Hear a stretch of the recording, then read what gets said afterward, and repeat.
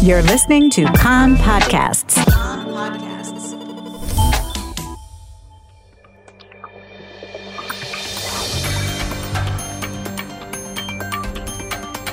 You are listening to the English language news of Kan, the Israeli Public Broadcasting Corporation. Good afternoon. It's 2 p.m. in Israel on Tuesday, the 1st of September. This is Mark Weiss with the top news at this hour. 2,180 cases of COVID-19 were diagnosed in the last 24 hours, marking a new record. Health Ministry data shows that there are 438 patients in serious condition, of whom 119 are on ventilators, and the number of people in Israel who have died of the coronavirus stands at 946. The Israeli Medical Association warned that if no solution were found immediately for the labs, which are on strike, it would only carry out life-saving surgery. Al-Fahim Mayor Dr. Samir Mohammed said that he had suggested to the Defence Minister and to the coronavirus Tsar to raise the fines for people who held weddings not in keeping with the restrictions to 50,000 shekels. He told Kan Radio that there was a complete laxity in Arab society and that the situation had to be changed. He said there was also a phenomenon of quarantine rejectionism and that sick people continued to go to work. The new school year opened today in the shadow of the coronavirus pandemic. About 2.4 million children partially returned to school in keeping with Health Ministry guidelines. The Coronavirus Cabinet decided last night that schools in 23 red cities will not be reopened until Thursday at the earliest, with the exception of special ed classes and institutions for youth at risk.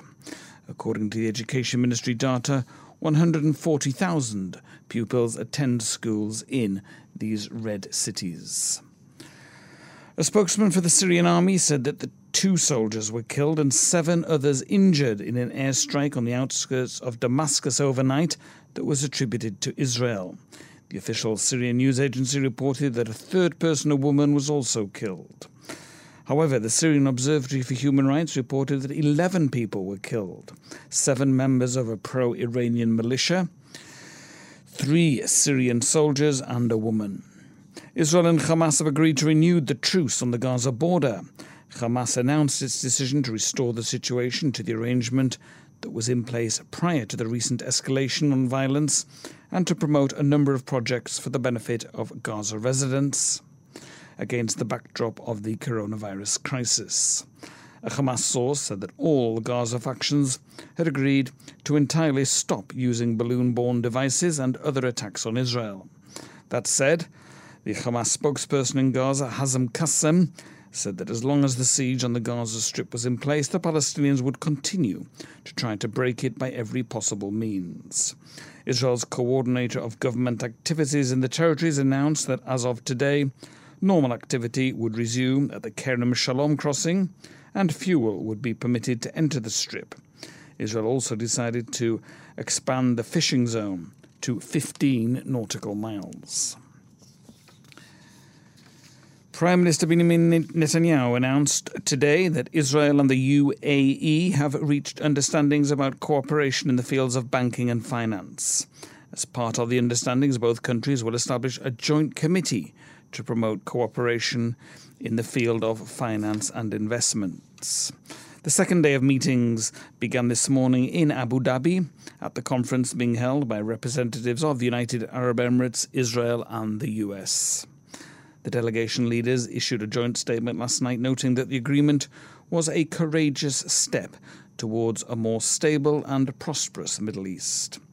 The US and the UAE called on the Palestinian leaders to hold negotiations with their Israeli counterparts with the goal of reaching peace. The Histadrut Trade Union Federation has declared a general strike for the 17th of October in protest at plans by Finance Minister Yisrael Katz to cut public sector wages.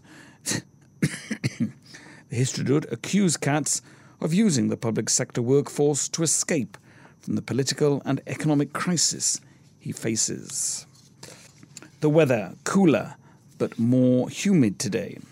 but continuing hot for the time of year inland and on the hills. Maximum temperatures in the main centres today: Jerusalem 33, Tel Aviv and Haifa 31, Eilat 42. That's the news from Kan Reka, the Israel Public Broadcasting Corporation. Join us at 8 p.m. for our 1-hour news programme.